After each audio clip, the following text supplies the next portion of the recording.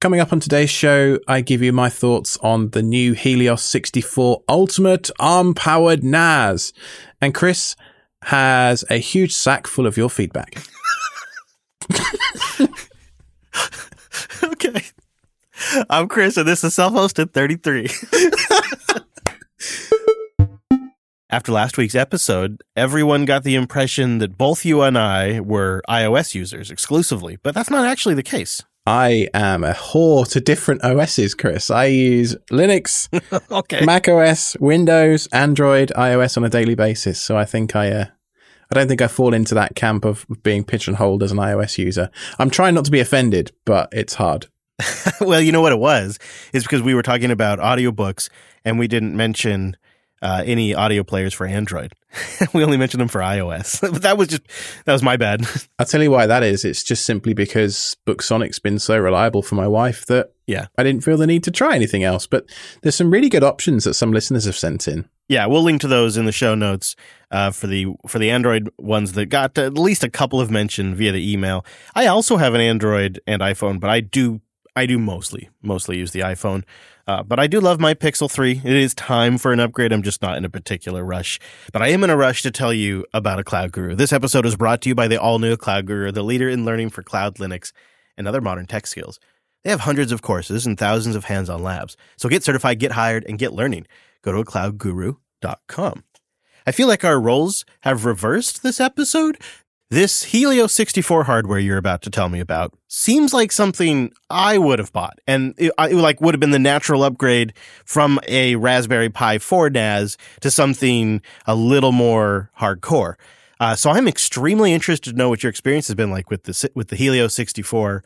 And is it Cobol? Is that how you say the company? Cobol, I guess. Yeah, like the Element. Yeah, this thing bills itself as the ultimate ARM-powered NAS, and Cobol is the name of the company behind it. You can find them at cobol.io, and they have a couple of products, but the one that I picked up was the Helios 64. Now, this thing purports to be, as it says, the ultimate ARM-powered NAS. It has 5 hot swap SATA 3 bays. It has an M2 SATA port.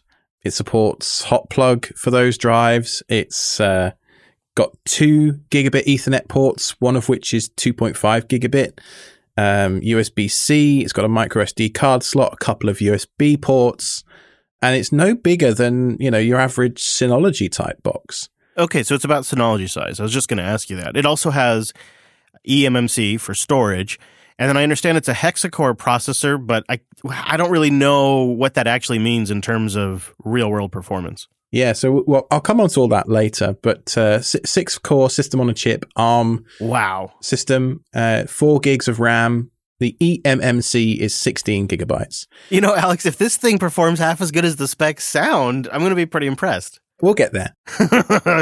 One feature I thought was just unbelievably cool and just shows the power efficiency of ARM is this thing has a built-in UPS. It's got a pair of 18650 cell batteries in there. You don't know how cool this is. You have a NAS on your desk. You unplug it from the wall and the thing just stays running for 15 minutes. You pick it up and walk around the house with it. I mean, that is great. I mean, I'm not going to do that because I need a network cable and stuff. But in terms of money, I mean, you look at how much you could spend on just a UPS. That's easily 100 or 2 for a decent one. And to have that built into this unit for the ticket price of $295, which didn't include shipping. I think I paid about $330 for it to be shipped. Overall, the proposition is great. It also has a direct attached storage mode, as well as a USB Type-C display mode. So in the promo materials, at least, they show it hooked up to your TV running Kodi, which I thought was a really interesting use case. That could be nice if, the budget only allows for one machine. Yeah, absolutely. Now, I'll come on to my impressions in a second, but first of all, I wanted to let the audience know that this thing is it's a little DIY. So when it arrived, it was a kit. It was a box with baggies full of screws and drive trays and stuff. It's not fully assembled, and the assembly took me about 2 hours or so, and that's on top of about a 3-month lead time for ordering it. So I'd waited, I think I ordered at the end of August, And when I ordered, it told me it was going to be delivered in September.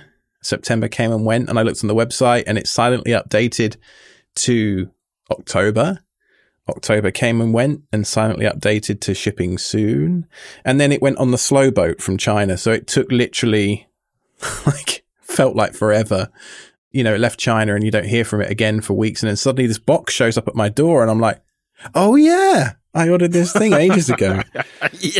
Yep. And if you go to their website right now, it doesn't say buy, it says pre-order. So it's like another batch is coming. Yes. I think they're sold out of the batch that I have here, which is, I think, the first one.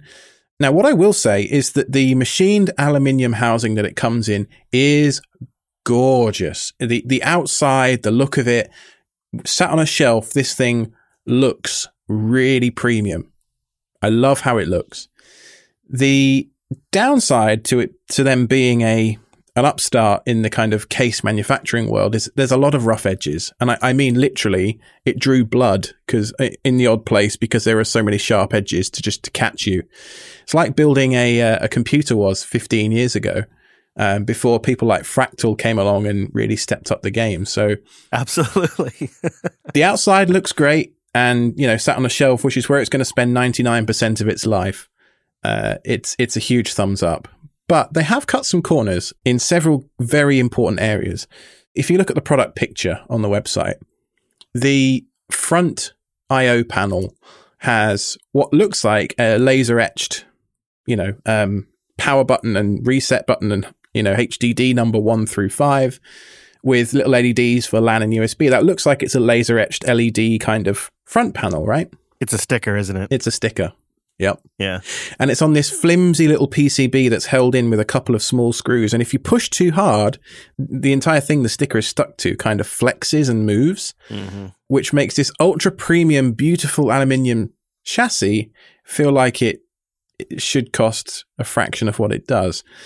So that's disappointing. The same is also true of the rear I/O panel. There are stickers there that go over the panel there. So in future revisions, I would love to see actual laser etching because I know that stuff doesn't come for free, but I think that is going to make a huge difference to the overall quality of the product, just the fit and finish. If it bumped the price to another $50, would it be worth it too? I'm not sure. I mean, I'm going to come on to price at the end, I think, once you've heard the overall impression. You're just teasing it out. I got you. Now, another thing that is a bit tricky is once you've finally got it assembled, which, as I say, was a bit fiddly and took about 2 hours, they do have fantastic documentation. I just want to say that up front. Wiki.cobol.io is built around MKDocs, one of my favorite self-hosted wiki solutions. And the quality of the documentation and the open schematics they have on there for all of the, SATA controllers and the way that different things connect to each other and stuff, it's great, and there's a lot this company have done right. So I want to just preface everything I'm about to say by saying most of it is good, but there's just a few other problems with it. So let's go on to installing the operating system. This isn't simple. So you have to flash the OS to the eMMC via a USB-C cable, which you do using, Balena Etcher or something like that. That's not too difficult, really, but it could be easier. It could be a USB key that you flash, which we're a lot more used to. They are making use of the direct USB-C attachment to do that. So once you've got the drivers installed into Windows, which is what I was using, it's not too bad, but I can just imagine trying to talk my family through it over the phone or something. That's not going to work. The next thing is that once you've put the OS onto the eMMC, you think to yourself, right, I just press go and it's going to auto configure and appear on the network. Well, not quite. You have to use something like PuTTY to connect to a serial console and do some initial Armbian configuration before it will boot and get a network IP address. Can you give me an idea of what kind of Armbian configuration you have to do there? That's getting in the weeds pretty quick, it sounds like. Yeah, if you've ever installed Raspberry Pi 1 or something, back in the day, a lot of these things had wizards that you followed. I mean, it wasn't difficult to do. It was just stuff like set a host name, set a time zone, what do you want your boot order to be, that kind of stuff. But it's an in-curses kind of walk you through it wizard style? Correct, yeah. And it's over a USB-C serial console, so it looks straight out of the movie Hackers or something, you know. But once it's booted, it's very nice. It's very quiet. The fans that are in there are, I think, fairly cheap Chinesium PWM fans. So I replaced them with a pair of Noctua fans and noticed a reasonable drop, not a seismic drop in noise, but definitely noticeable. Now, the fans are controlled using a fan control program which is linked to CPU temperature right now. So that unfortunately leads to the fans going whoosh, whoosh, whoosh, quite a lot as you, run a particularly heavy, whilst you're doing apt update, install, whatever, the fans will go bananas, even though the CPU temperature is only at about 60 degrees. And the hard drives, which are the important thing in there, in my opinion, right, have moved not at all. So one thing I would like to see them address moving forward is have that temperature control, or the speed control more accurately, I suppose, for the fans be linked to kind of overall chassis ambient temperature, or take an average of the hard drives and then divide it by 5 or whatever, and then do the fan curves based on that. I think I found a forum thread that said they were going to do that, but I couldn't find it researching for the episode again. So the fan noise isn't too bad, but it's just really when they ramp up and down that you're going to notice it. Now, it has been on the entire time we're recording right next to us. So it's maybe 2 feet from this microphone, which is a very sensitive one. So it is quiet when you're not doing anything with it. I had a real problem trying to get ZFS working, which, as you can imagine, is a problem for me, because my primary use case for this box was going to be a local ZFS remote replication endpoint. It was going to just sit in a closet quietly, getting on with its life, and it was just going to be a ZFS target. But because it's running Armbian, because it's an ARM CPU, and not full-on Ubuntu, the ZFS modules aren't in the kernel. And then that leads you down the road of having to do DKMS and worry about specific kernels. And after about 2 or 3 hours last night, I just gave up. I wanted to throw my laptop at the wall because, man, I hate DKMS. Yeah, it's always that, oh, right moment when you're doing your updates and then you realize, oh, I'm going to have to wait for this. Oh, I hope it doesn't break. Well, I just couldn't get it working. I mean, I say that. I had it working, and then the kernel upgraded without me noticing, and then I just haven't been able to get it to work since. So there's a pair of drives in there that are ZFS ready, but I just can't get the module to load. So maybe I'll get it working over the next few weeks, but right now it's a pain in the ass, to be honest with you. And that's a real shame, because they actually bill, and this was a learning for me. I was speaking with Popey on Twitter over the weekend. For those of you that don't know, Popey works for Canonical, so he knows a thing or two about Ubuntu. And he was schooling me on the fact that even though on the COBOL website it says it's a focal fossa image, 2004 image, it's not Ubuntu. Even though it says Ubuntu and has the Ubuntu logo, Armbian is not Ubuntu. So you live and learn. You're telling me on their website they claim it's Ubuntu? So if you go to wiki.cobol.io/download and take a look at the images there, Chris, and tell me what you think. Is that misleading, or is it just me being an idiot? It is. It's like they have Debian 10 Buster and Ubuntu 2004 listed. Is essentially what it is. They have both, it looks like. It's hard to say, though. It's hard to say when you click it. I'd have to actually You're right. It is a little vague. I'd have to download to actually determine. And so then if you scroll down that page a little further, you get a bunch of known limitations regarding some of the hardware things. So one of the issues that I ended up facing was I plugged my gigabit LAN switch into the 2.5 gigabit Ethernet port that's on the thing. And I ended up getting horrible, I'm talking like 10 or 15 megabyte out of 1,000, right? So very, very slow performance. And it turns out it requires a hardware fix. Now, I'm going to put a link to this in the show notes. But if you're interested, go and take a look at what their proposed fix is. It's to solder a wire on the back of the PCB. Are you going to do it? I am. I mean, that's almost your kind of thing. I am, because I'm comfortable with it, because I've been doing, building racing drones and stuff for years. I'm quite comfortable at soldering small stuff, but this wire would be maybe 2 centimeters long, if that, and going on to very, very tiny surface mount components and a small pin. So if you screw that up, I don't know what the warranty would say about that. They don't really mention anything. Right. And, the final conclusion at the end of this post is, we will, of course, fix this issue in a future revision of the board. But what they don't say is what they're going to do for everybody that has current boards. My assumption is nothing. That's perhaps it shows some wisdom in choosing to do these in batches, because they realize that they're going to have kinks to work out. Perhaps. I would like the option to send mine back for a replacement. Yeah, that I could see. That seems reasonable. They may not be too excited about offering that, because they don't even have probably devices to replace yours with. Sure. But if you're a company offering a product, I think maybe a refund, something, I don't know, because if I screw this up, which, with a soldering iron on some components that are that small is very possible. Sure. What then? Am I up the creek without a paddle?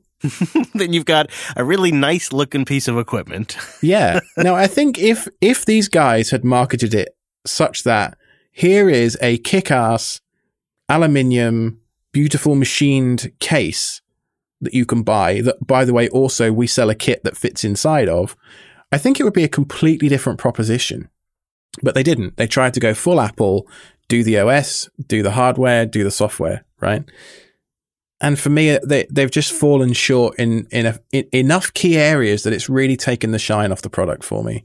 Another example is, and again, this is my fault because I can't read, apparently. The M2 SATA slot that's built into the motherboard disables SATA port 1. So you suddenly go from having a 3.5-inch drive capacity, you put an M2 drive in there, and suddenly one of the bays is useless. Oof. Why not spend the extra few cents on a SATA controller that can do 6 devices? I just don't understand why they would cut that corner. It's just really annoying.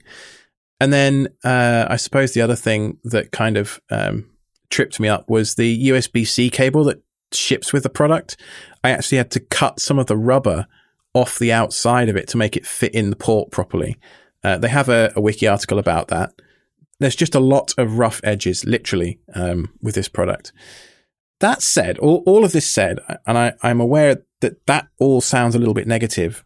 The reality is, I bought a product, it shipped, it arrived eventually, it sat on my desk next to me, working, and pretty much as advertised. The hard drive hot swap caddies are a little bit hard to get in and out because the manufacturing tolerances. I spoke with Gautier at Cobol about this, and he said that it's only during mass production that we can start to see what really needs to be improved, because at the prototyping stage, different factories will always show us their best in terms of tolerances. That's an interesting insight. They do say they're going to rework the backplane for the drives, which is my other major complaint with this unit. So the backplane for the 5 SATA drives are these little plastic things that convert the ketchup and mustard cables into a SATA power and SATA data connector. And they've got these really very, very small, thin plastic tabs on either side to mount them to the chassis. And I bent a couple of them just by inserting a drive slightly misaligned, which was enough to make the power pins on the drive have contact. So when I was putting the drive in, I could hear it spinning up. So I'm like, okay, cool, the drive's seated fine. But it wasn't making contact with the data pins. And it took me a couple of hours to figure that out. Oh, I bet. So yeah, once I took it, I basically had to take the whole thing apart again. Saw that I'd bent the tabs, I guess, just by having to push so hard to get the drives in because the tolerances were so tight. It actually shaved plastic off the drive caddies as I did so. I guess I just bent the connector at the back. You're super tough. Yeah. And you're strong. The drive, I'm strong, man.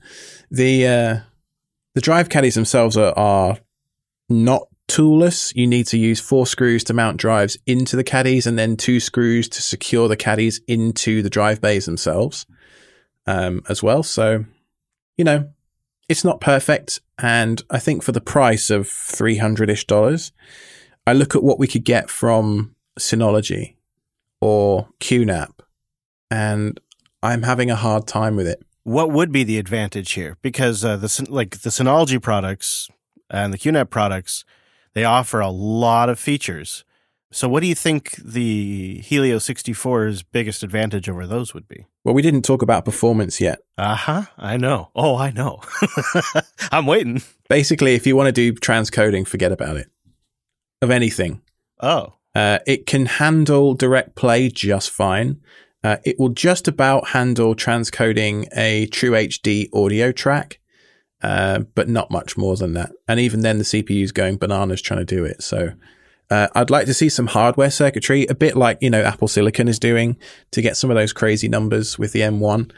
Some hardware decoders for H.264, H.265, that kind of thing. Maybe some kind of quick sync of some sort. Well, yes, that's the other elephant in the room, isn't it? I mentioned Synology and QNAP because they are off-the-shelf, ready-to-go products that you could send to your family and say, right, just shove a couple of hard drives in it and I'll do the rest remotely. You could, and over at serverbuilds.net right now, actually, they've been linking on eBay this UNAS chassis, which can take a mini ITX motherboard and run whatever OS you want on it, and you have full control over everything, which I think is the primary advantage of the Helios 64 over a Synology device, is that you own it, right? It's not... You're not beholden to whatever Synology decide to do with DSM moving forward, or who knows. Right. And the fact that they offer both Ubuntu and Armbian is rather nice. You have some choice there. You could probably put Arch on there if you tried hard enough. But I think the other story with these ARM devices, and for some of us it matters more, is power usage. And the Helio 64 may have them licked there. 30 watts at full load. Whoa, really? Mm-hmm. That's pretty impressive. With all the drives spun up. Right. Compare that to my dual Xeon system in the basement that's pulling 300 and something at idle, So there is a real benefit to having these low power devices. The fans that I mentioned run at 0 RPM most of the time. Yeah, I'm really glad you checked that, because fan noise and power draw, I think, are the big part of these ARM devices in a review. Is you got to look at that, because that's where they're going to be most competitive. So it does seem like as far as noise, because you're podcasting with it right now, and as far as power draw, it may beat what those other products have to offer. Maybe. It might, as long as you're aware of all of the caveats going in, and the fact that you are basically a beta tester for this product. As long as you're fine with all of those things, then go for it. I was hoping for a bit more of a finished product, like particularly from the software perspective. There's lots of things in Armbian that on the Helios 64 forums, users are talking about fan control being one of them, and there's a few other things as well. If you look at the known issues on the download page in the wiki, you can see that some kernels will let you monitor the internal battery. Some kernels won't. Suspend to RAM is not supported because of some issue with the USB host controller. Some kernels have kernel panics on shutdown and some don't. And so you are very much a beta tester. And I think for the price, it's a bit hard to swallow. But it is a beautiful physical thing. That it is. And it needs to start somewhere. These devices will only get better over time. They'll be able to add things like hardware accelerated decoding. It may even be possible with the SoC it has. Maybe it just hasn't been enabled via software yet. Yeah. So those things will improve. And they are going to address things like the wire harness approach I mentioned for the backplane. They're going to move to a PCB backplane on the next batch to address issues exactly like the one that I faced. So, they are going to improve things over time. And if all my $300 has served to do is enable them to eventually build the ultimate ARM-powered NAS, then it might be worth it. And I think ARM is the future. Apple are showing us that. Just the sheer power on offer with that M1 chip. I mean, I've been watching the benchmark videos over the weekend, and wow. I mean, it's fast, that thing. Yeah. And I have to tell you, that 30 watts is extremely appealing to me. I'm sure it is. Yeah, Mr. I run on batteries in the middle of the desert half the time. Right. So that to me is something where it's like, okay, I want to see where this goes. But your review here has has made me appreciate something I don't think I've really thought about when it comes to pre-built NASs, because I think traditionally both you and myself have done it the more like complicated way, where we build an x86 server and it has a bunch of disks. And like my case, I went to a Unix, or I think it's Unix Surplus. Is that what it's called? And I got myself, a whole chassis, and I have big disks slided in there, and that's how I do a NAS. These smaller NASs, these product NASs, like the Helio 64 and like the Synologies, they're a category of their own. And the point that you made about how things like the battery detection and the thermal sensors and those things not quite being worked out, because right now they're not upstream everywhere yet. In a couple of years, it'll probably be universal across Linux distros where that stuff is supported. But with something like DSM, they're building it for that device to support that specific device and their other ones. And so they can purpose load hardware and software to make sure everything works together. So you can get something that runs DSM and have a pretty, as long as you looked at the specs, it's going to do hardware decoding of your Plex videos, because they've got the chip and they've got the software and they're going to support it. And because it's one package. And if you're going for these one package products that are everything from the chassis disk to the OS, it seems like that might be the more appliance-like strategy where you're going to have better long-term luck. And I don't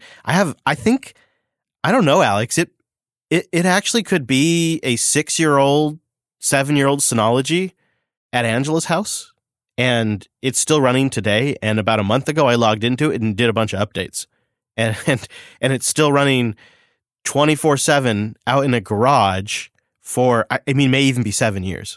Yeah. You buy these things to be an appliance. You shove the discs in, turn it on, and off you go. And that should be the end of it. That's the last thought you should give this type of device, in my opinion.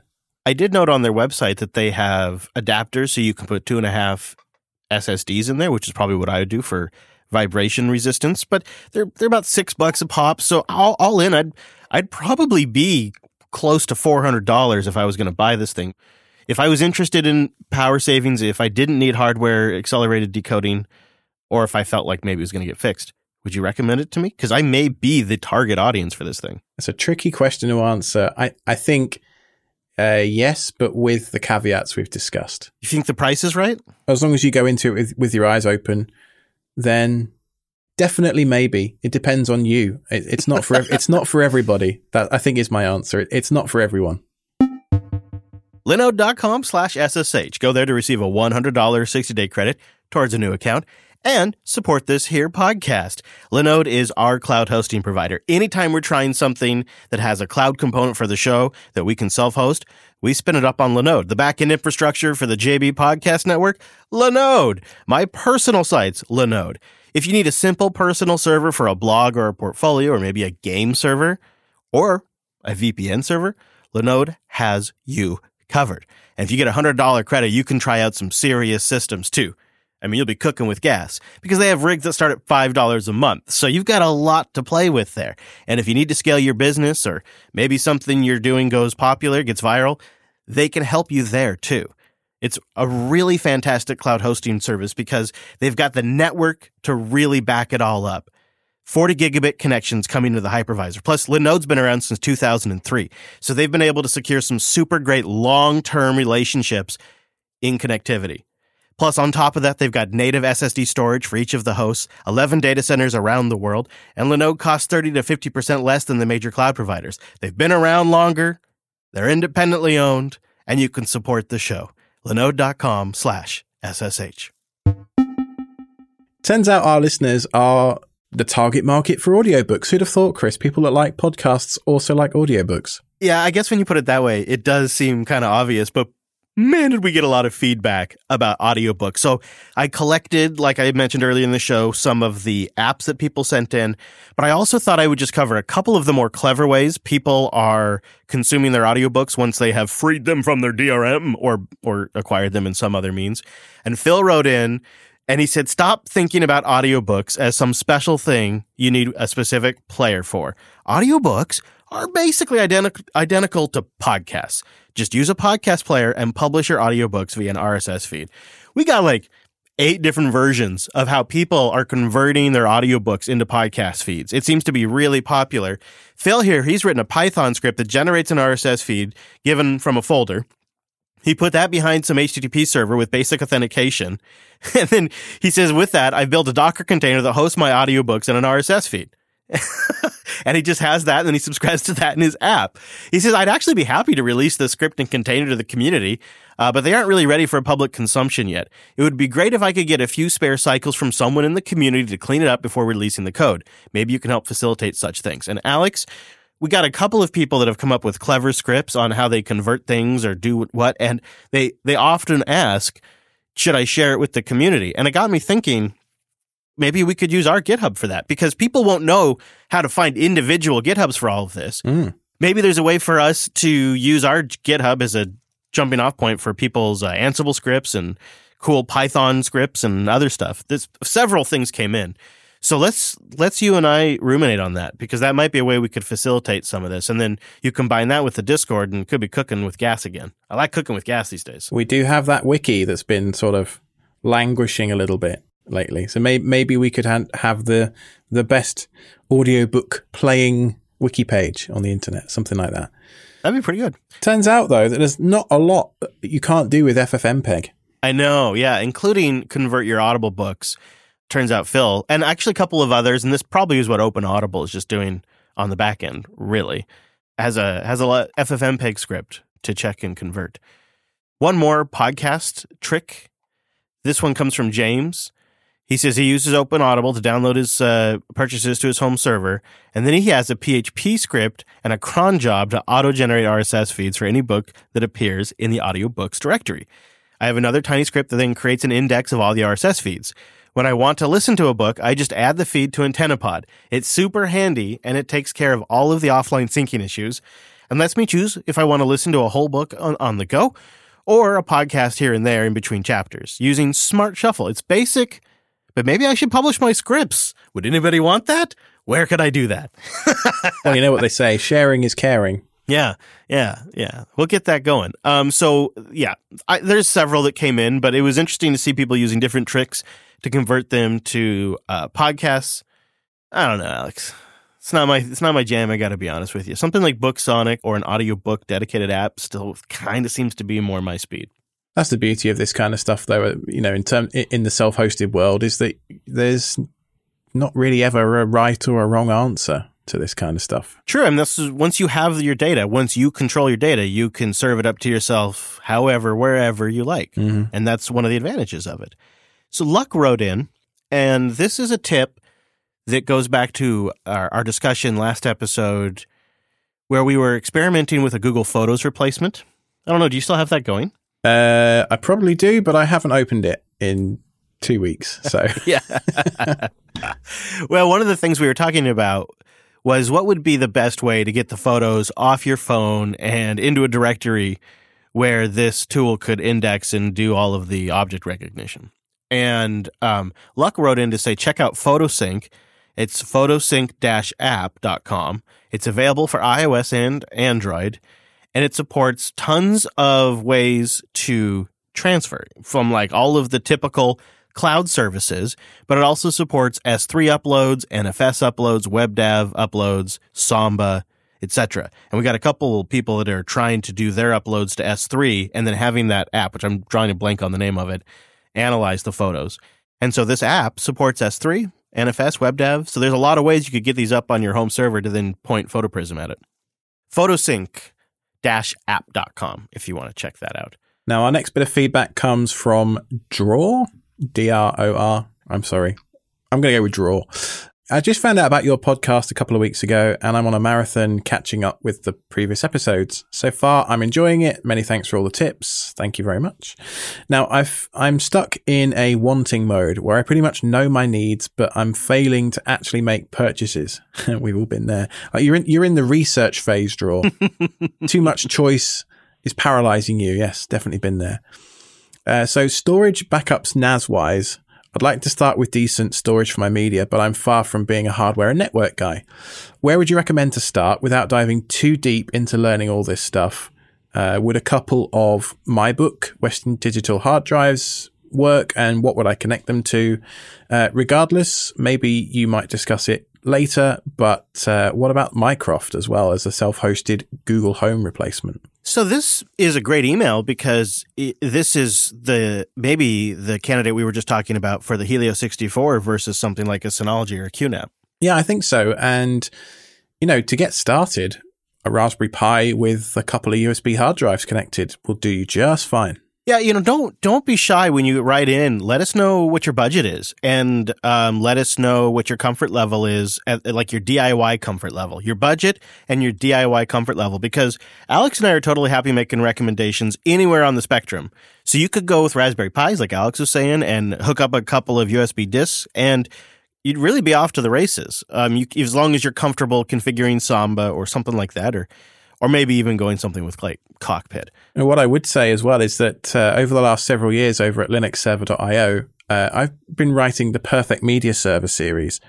Go and take a look at that, because in that series, I cover Docker, MergerFS, which is an awesome bit of software, with SnapRaid as well for, drive parity to protect you from drive failures a little bit, that kind of stuff. And I talk about the overall kind of decisions you've got to make. And hopefully when you start looking against your requirements versus what some of this software can do, you'll start to narrow down your field of decisions a little bit, and it should make things a bit easier for you.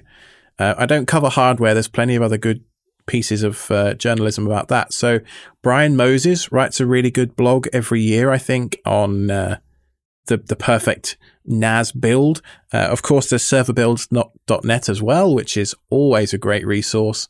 But yeah, just feel free to let us know what your budget is, or drop it into the Discord. We have a hardware channel. I'll add to that, and you were touching on it there, Alex. I think what he needs to do is figure out what his primary app or use case is, and then build for that. Mm-hmm. I think maybe that's what he's lacking, because he may also be a good QNAP or Synology candidate, and where he wants to, instead of struggle with the networking and OS aspect of it, he'd rather learn at the application level, where he could deploy the applications using a UI that they provide and learn the applications, and then maybe from there get a passion, get rolling, get enthusiastic about this stuff, and then go more towards the DIY route. I think that is really common for people, is they have an application or a use, they build for that, they kind of take the easiest route possible that is sustainable for them, and then when they go hardcore, they just start going even deeper. And that may be what happens to you. So consider maybe one of those Synology or QNAPs like we were talking about earlier that'll make it a lot easier. Just get going with the applications, but still give you a good solid base to run everything from. A really expensive requirement to ask yourself about is, do I need to transcode? So with Plex, if you want to watch stuff on your phone or on your TV or anywhere really, it will go ahead and transcode on the fly. So it will convert the video that you have to whatever format the device you're watching it on can play back. It will also reduce the quality. So it will take a 1080p quality file, for example, and convert it all the way down to DVD quality or something like that, if you're on limited bandwidth. But that requires some very specific hardware choices around CPUs or GPUs and that kind of stuff. So I mentioned a Pi earlier, but that wouldn't be the best choice if you want to transcode, for example. So, lots of options, but it depends, like Chris says, on what you want to do. And our last one today, although we did get some other emails in, so we will queue those, but also do please keep sending those in at selfhosted.show/contact. We have a form there. You fill it in and it lands in our inbox. And Russell writes in with our last one, and it's a bit of a workaround for you OpenHAB users out there. Alex and I are obviously deep into Home Assistant, so we don't have a lot of OpenHAB experience, but we do like getting tips. And Russell writes in and says, to my knowledge, OpenHAB doesn't have anything built into it that detects dawn, dusk, sunrise, sunset, etc. So I wanted to set something up myself, and I turned to Python. But every library I found that used calculation-based time had an issue where after a year or so, the sunrise and sunset times would be wildly incorrect. He goes on to say there's a couple other libraries that were just very out of date. So to make it work, I got myself a free API subscription to ipgeolocation.io. The free developer subscription allows for 30,000 requests per month with 1,000 per day, which is way more than the 2 calls I use, one to get the sunrise, sunset times, and another to get UTC offset. That's how you can also handle daylight savings, which, nice catch, Russell. He goes on to say, I use a cron job to call the Python script, which retrieves the times every day and then runs an ACT command to schedule the sunrise, sunset triggers. It works really well. And the documentation is easy to understand. I highly recommend it for anyone looking for sunrise or sunset solutions. He needs a good way to share that script, though, because I think people could take advantage of that. Cheers, he says. Well, good workaround there. Like OpenHab might not have it built in, but he came up with a way to make it work, and that's all it really takes. So, my tip of the hat to you there, Russell. All right. So coming up on December the 13th is the Home Assistant Conference. Tickets to attend will be $1, which they're going to use to cover the cost of the platform. Obviously, it's a virtual conference for obvious reasons. So it's Sunday, December the 13th, and that is at 10 p.m. Pacific Standard Time, which I think is 7 p.m. Central European Time. So hopefully, with it being on a Sunday, that should fit most people's schedules. Interesting. I of course signed up. I got my ticket. I'm all in. I'm going to go. They will have it just on YouTube as well. I think from reading their website, you don't have to sign up. And I'm going to keep my eye on the conference. And if there's some really great audio, I may grab some clips. I may. Could happen. I'm particularly looking forward to just seeing how different people work with Home Assistant. There's a couple of sessions around improving YAML workflows. There's one here which might be interesting for you. On the main stage, managing an off-grid vehicle with Home Assistant. Stop it. Are you serious? Uh-huh. Somebody's doing my bit? No. That's great. I should pick them for all the knowledge they have.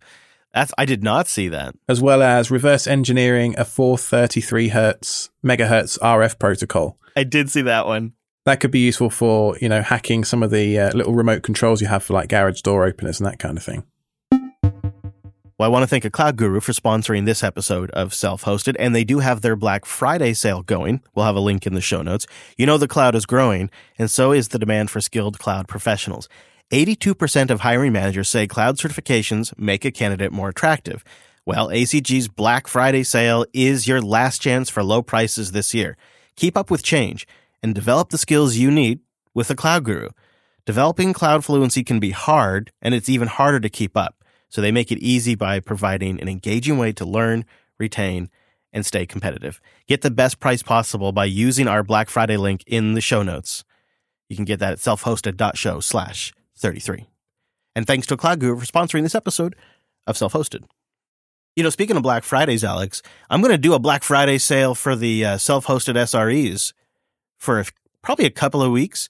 So if you want to support the show and get a limited ad feed and get the extra content, the post-show, go to selfhosted.show/SRE and then use the coupon code Black Friday, and it'll work for as long as I leave it active, and that'll take $2 off, which is basically nothing for this show because since it's only twice a month, we have a lower membership fee already. So that's a ridiculously good deal. Crazy Chris is blowing off the doors with these crazy prices, but I never really have had an opportunity in the past to do a Black Friday sale because I never really had anything to Black Friday sale. So I thought it'd be fun. So yeah, if you want to support the show and get a great deal, go to selfhosted.show/SRE and then use that coupon code Black Friday and you'll get that deal. Maybe by next Black Friday, we'll be able to have a merch sale. Wink, wink. I know, right? You know what? I just was looking at badges this morning. Self-hosted badge would be pretty cool. So as usual, you can go to selfhosted.show/contact to find more ways to get in touch with us. And you can find me on Twitter at IronicBadger. Yeah, I'm there too, at Chris LAS, and the show is at Self-Hosted Show. Don't forget the network is at Jupiter Signal. Thanks for listening, and that was selfhosted.show/33.